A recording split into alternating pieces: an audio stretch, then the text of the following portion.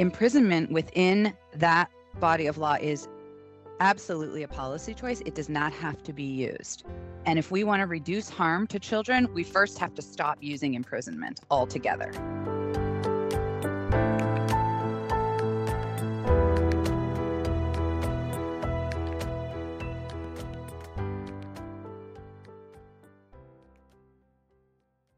Hi, and welcome to the second episode of the podcast, Immigrant Lives. My name is Elizabeth Aranda, and I'm professor of sociology and the director of the Immigrant Wellbeing Research Center at the University of South Florida in Tampa, Florida, in the United States. Today we will be discussing the practice of detaining or imprisoning immigrants until their court cases can be heard and they are either released into the custody of family members or deported. Data as recent as September from Syracuse University's Transactional Records Access Clearinghouse indicate that Immigration and Customs Enforcement, or ICE, held slightly over 35,000 immigrants in detention, of which about 69% had no criminal record. Many more have only minor offenses, including traffic violations. When they are released to their families, they often are tethered to electronic monitoring devices that can malfunction, are subject to glitches, and can prove to be burdensome to not just immigrants but their families as well.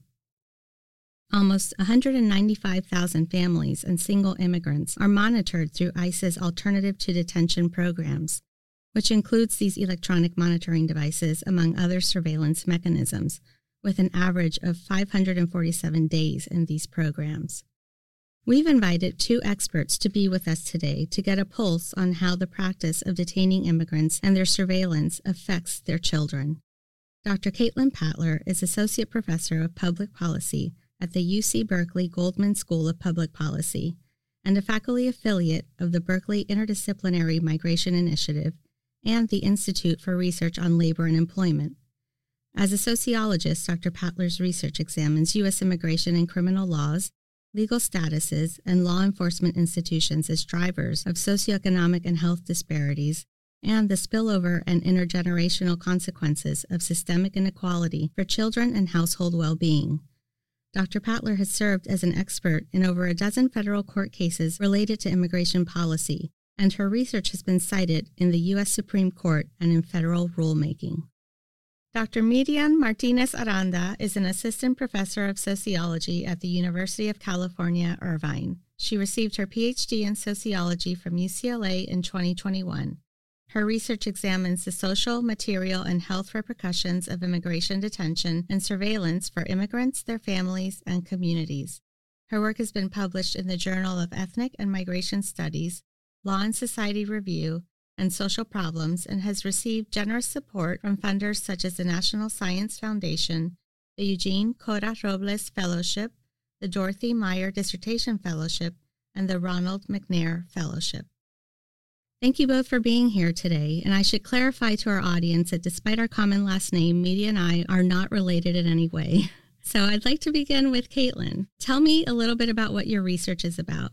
Thank you so much for having me here today. It's wonderful to share this space with you and with Median. So broadly, my research focuses on the impact of policies on immigrant communities. And more specifically, I focus on policies that are related to immigrants' rights and the enforcement of immigration laws. And this is particularly important because structural racism and xenophobia are so deeply embedded in U.S. immigration policies, which means that immigration laws and the enforcement of those laws disproportionately harm racialized minority communities in the United States. So what I have tried to do in my work is document not just the harms imposed by those immigration laws, which is what we'll talk about today, but also examine how laws can be changed to try to promote equity and eliminate barriers to immigrants living their full and healthy lives. Thank you. Median, tell us a bit about your research and also why you chose to focus on this area of investigation. Yes, thank you so much for the invitation and for the opportunity to be here to discuss my work. So my research encompasses different areas of such as international migration, immigration detention, race and ethnicity, and health. But I specifically study how the state uses immigration status to stratify, surveil, and exclude immigrants, their families, and communities. My research also focuses on how surveillance technologies such as the GPS ankle monitor or facial recognition apps employed by immigration enforcement impacts immigrants and their children's well-being. The reason that I chose to study this area is because I believe it is vital to provide policymakers and the public with rigorous scholarship about the impact immigration enforcement has on immigrant communities. Wonderful. Thank you. Caitlin, you and your co-author, Gabriela Gonzalez, just published an article where you document the psychological distress that children experience due to their parents' detention. Can you tell us more about these findings?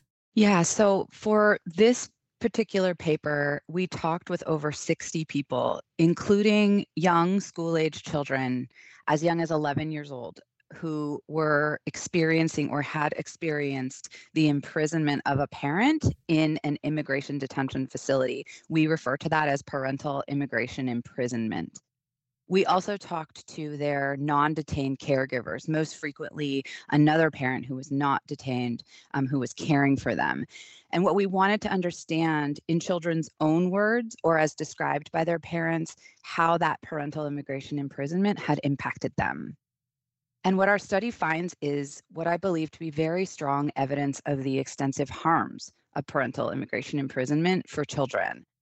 So children experiencing parental immigration imprisonment reported feelings and behaviors suggestive of the fact that they have endured significant psychological distress. Children described in great detail feeling very, very nervous, sad. For example, they would describe crying uncontrollably or crying in places they weren't expecting to cry, like in the middle of the grocery store, for example. They described feeling unable to stop thinking about the situation that they were going through, that their family was going through. Some children told us that they were experiencing a lack of appetite. I just couldn't eat. I couldn't make myself eat. Others said they couldn't stop eating. They reported headaches, upset stomach, trouble sleeping, having nightmares or night terrors, waking up sweating. I mean, these are young children telling us about these experiences. They're constantly worried about what's going to happen next. Will their parent be deported? Are they going to face permanent family separation because of deportation? And one of the reasons that they feel this way is because in the immigration detention system, there are really very, very few constitutional limits on the length of detention. Detention is not a sentence the way incarceration happens under criminal laws. And so detention can go on and on and on without an end date in sight and with that possibility of deportation and permanent family separation at the end of it. And so, of course, children are feeling these things. This leads to changes in their engagement and behavior at school. If they are constantly worrying, they have trouble concentrating. One parent described a teacher talking about the child saying, it's like he's not even here. Wow. Because he's sitting in the classroom and cannot focus, cannot concentrate. For older children, their grades go down. Some children start acting out, or they get in trouble for sitting quietly in class and not answering questions or being perceived as not paying attention.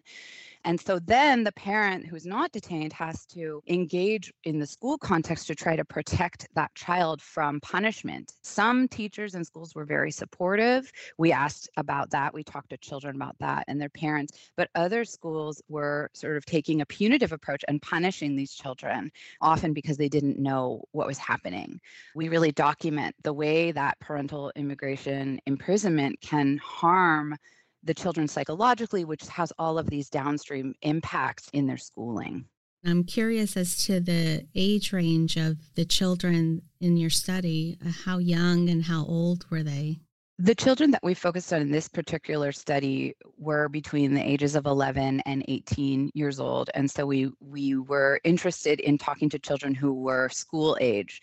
So we're still attending school because we wanted to understand the connection between parental immigration imprisonment, emotional health, the school experience, and we also wanted to understand how schools were responding to children with this particular set of needs. Right, right. But in the larger study, we talked to children who were also older than that, and we talked to parents about children who were much younger than 11, but the children we talked to directly were between 11 and 18 years old. So the psychological harm extended into their schoolwork, and so it had ripple effects into different areas of their lives. That's exactly right. The child that I mentioned whose caregiver said, it's like he's not even here, that was a preschool child. And the mother, who had 3 children, was describing to me that the caregiver for this preschool age child would say, he just sits there staring. It's like he's not even here. In fact, the teacher said, you should have this child screened for autism. Wow. Because the caregiver was worried that the child might have a larger, more serious medical or health issue to deal with. But in fact, they were experiencing trauma resulting from the father, in this case, the father's detention. Median, you also published an article on this topic, but instead you focused specifically on the impact of surveillance mechanisms such as the electronic monitoring device or the ankle bracelet on the relationship between formerly detained immigrants and their children. What can you tell us about the impacts of these devices on these relationships? So in this study, I focus on the impact of electronic monitors on immigrant parents and their children in the Los Angeles metro area. So these devices are often presented by ICE as a more humane alternative to immigration detention. But what my research reveals is a completely different reality.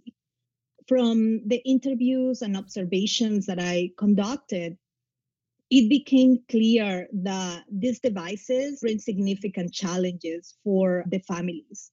So one major issue that I found is the stigma of criminality that is usually associated with this device.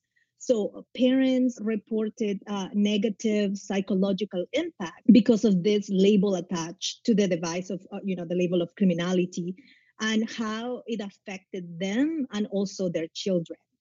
And another major finding for this study is the unpredictability and also the malfunction of this technology.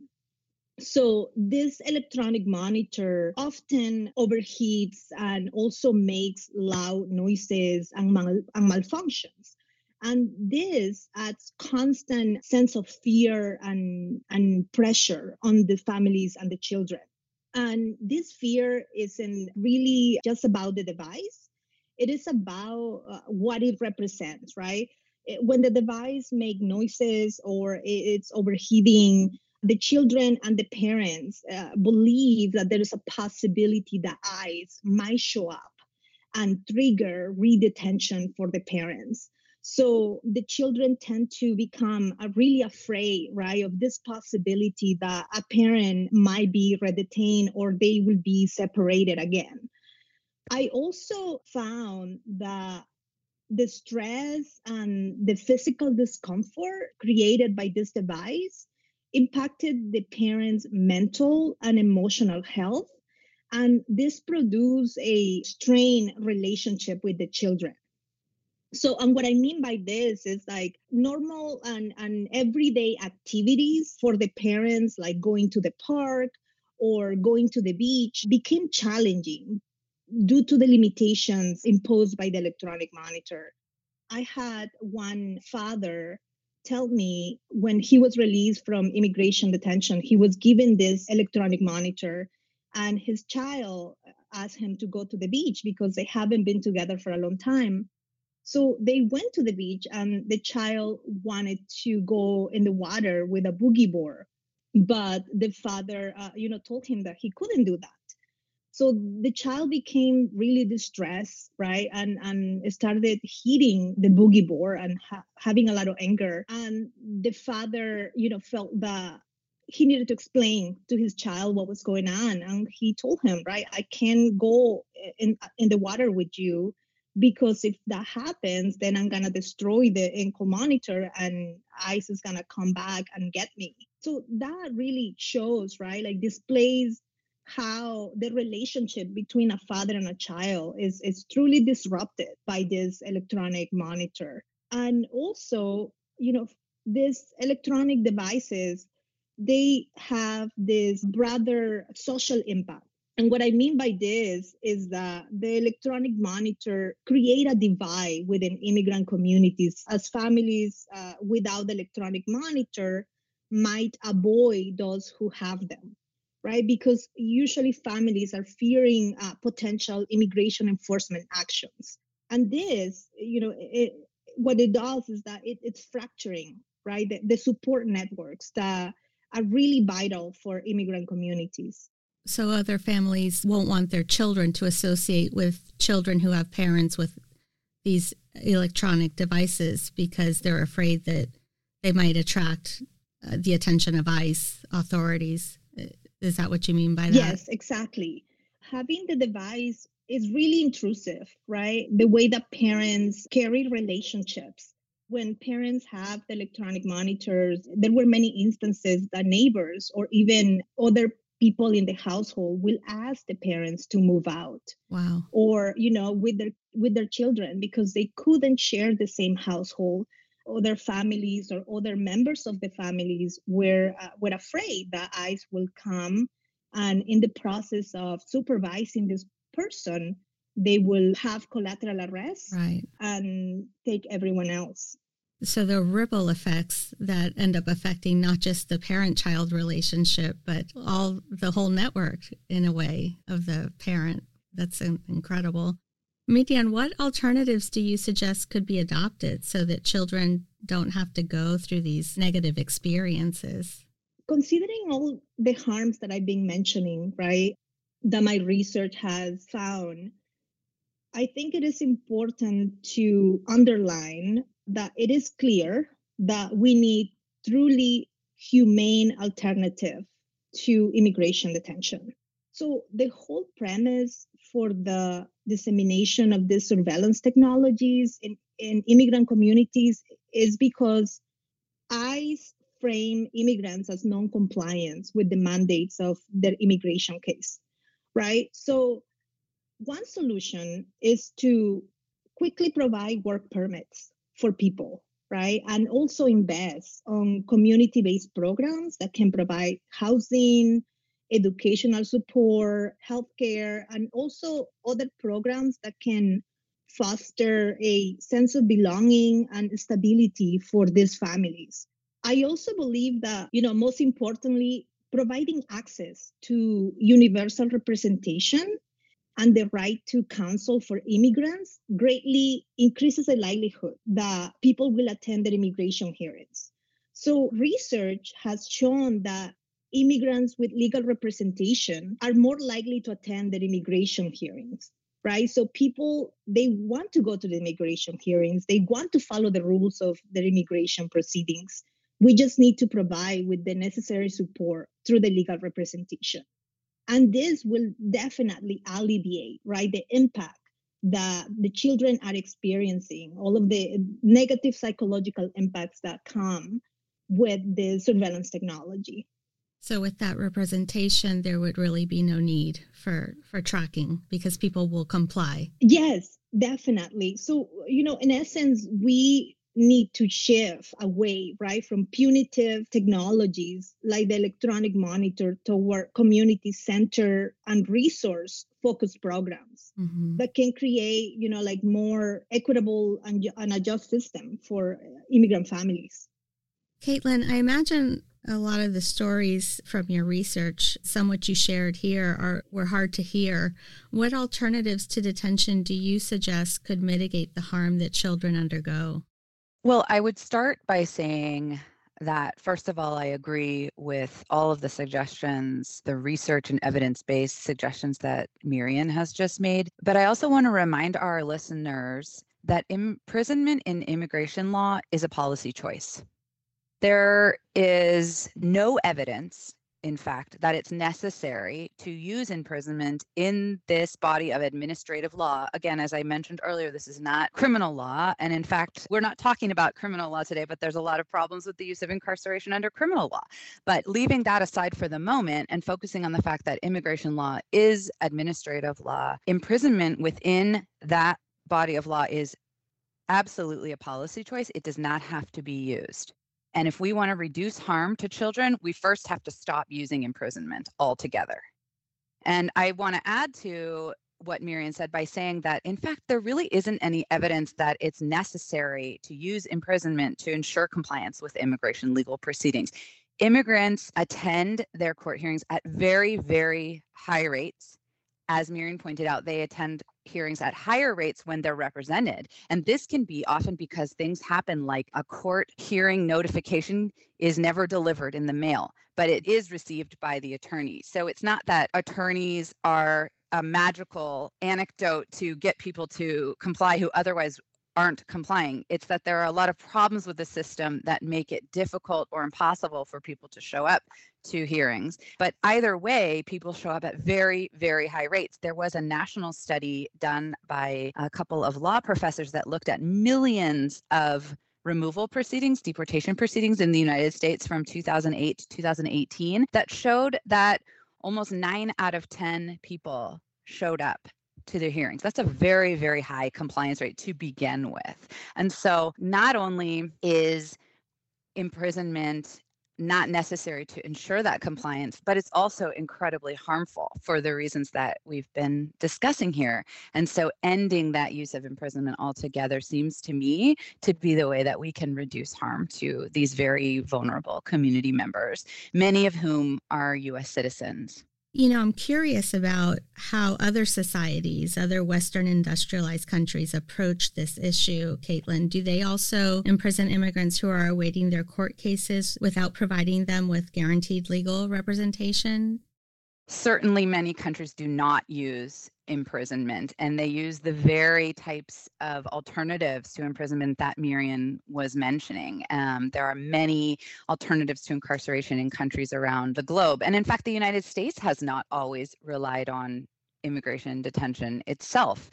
So there have been decades of U.S. history where detention was not used at all. And it's really been only over the past 40 years or so that the use of incarceration in immigration legal proceedings has ballooned. That's not even the right word, has expanded exponentially alongside the massive growth in mass incarceration in the United States.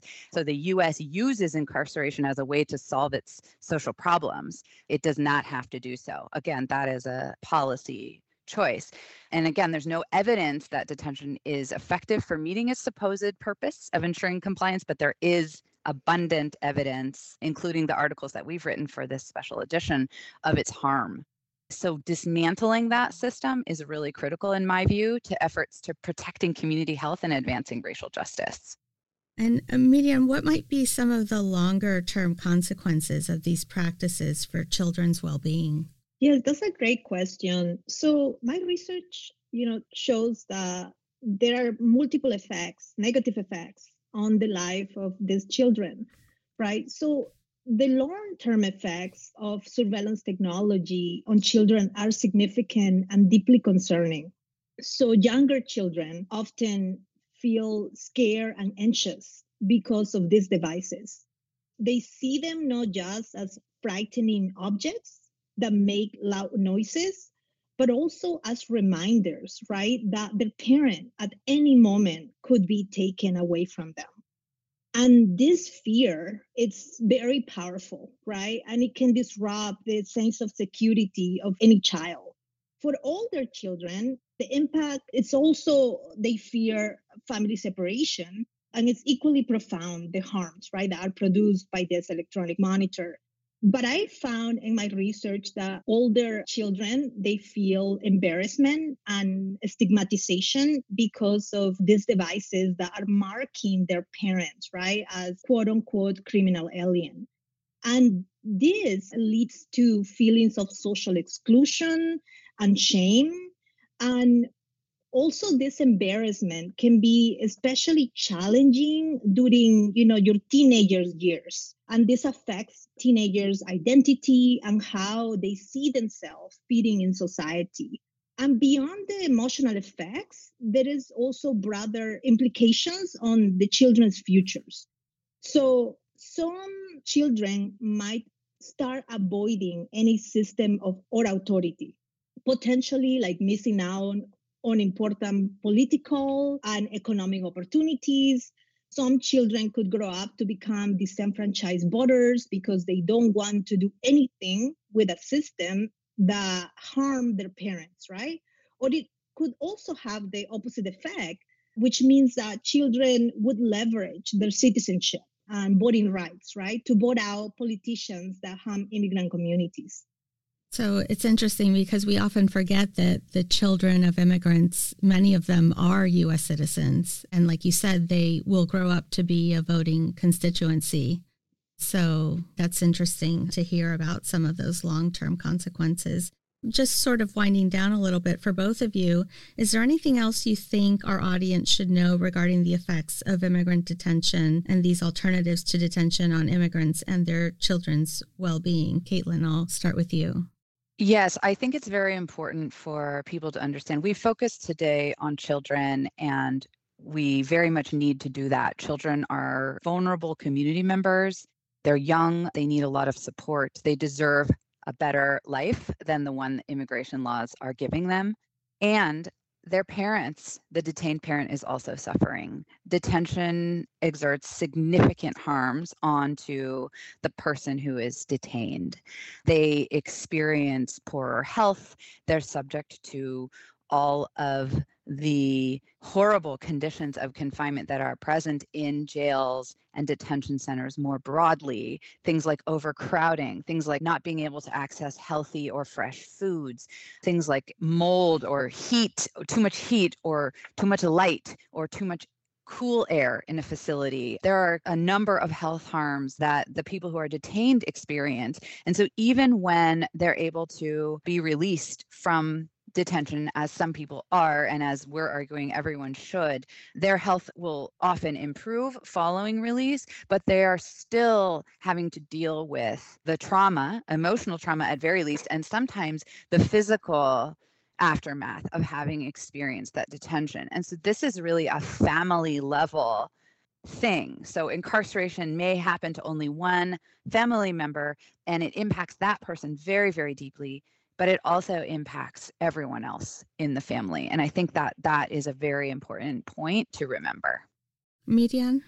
Yes. So ICE recently unveiled a new surveillance technology tool, which is very similar to an Apple Watch. So although the form of this surveillance tool has evolved to appear more benign and humane, it continues to inflict the same harms on immigrants, on their families, and also on their communities. So I think it is important to remember that even if ICE continues to change the shape of the surveillance, it is going to continue to inflict the same damage that we've seen with the GPS ankle monitor.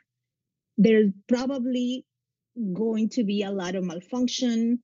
Children will continue to be afraid because they know what this new technology symbolizes, right? Family separation, parent detention. Additionally, there is a significant lack of transparency regarding the handling of this data that is being collected through this technology. So the American public has the right to know how and where this data is being collected and stored. And it is not only immigrants, right, who are being monitored, but also their citizen children and anyone who comes into contact with this surveillance technology. Fascinating. Well, I want to thank you both. This has been a fascinating conversation, and hopefully our audience can understand a little bit better what immigrants and their children go through. As Caitlin said, it's a family event, not just an individual experience. So thank you again for your time and your expertise and for the important research that you're doing in the community. Clearly, your research brings these issues to light so the public is aware of the short and long-term consequences of our policies. So that's all for now. Thank you for listening, and please join us for the next episode of Immigrant Lives.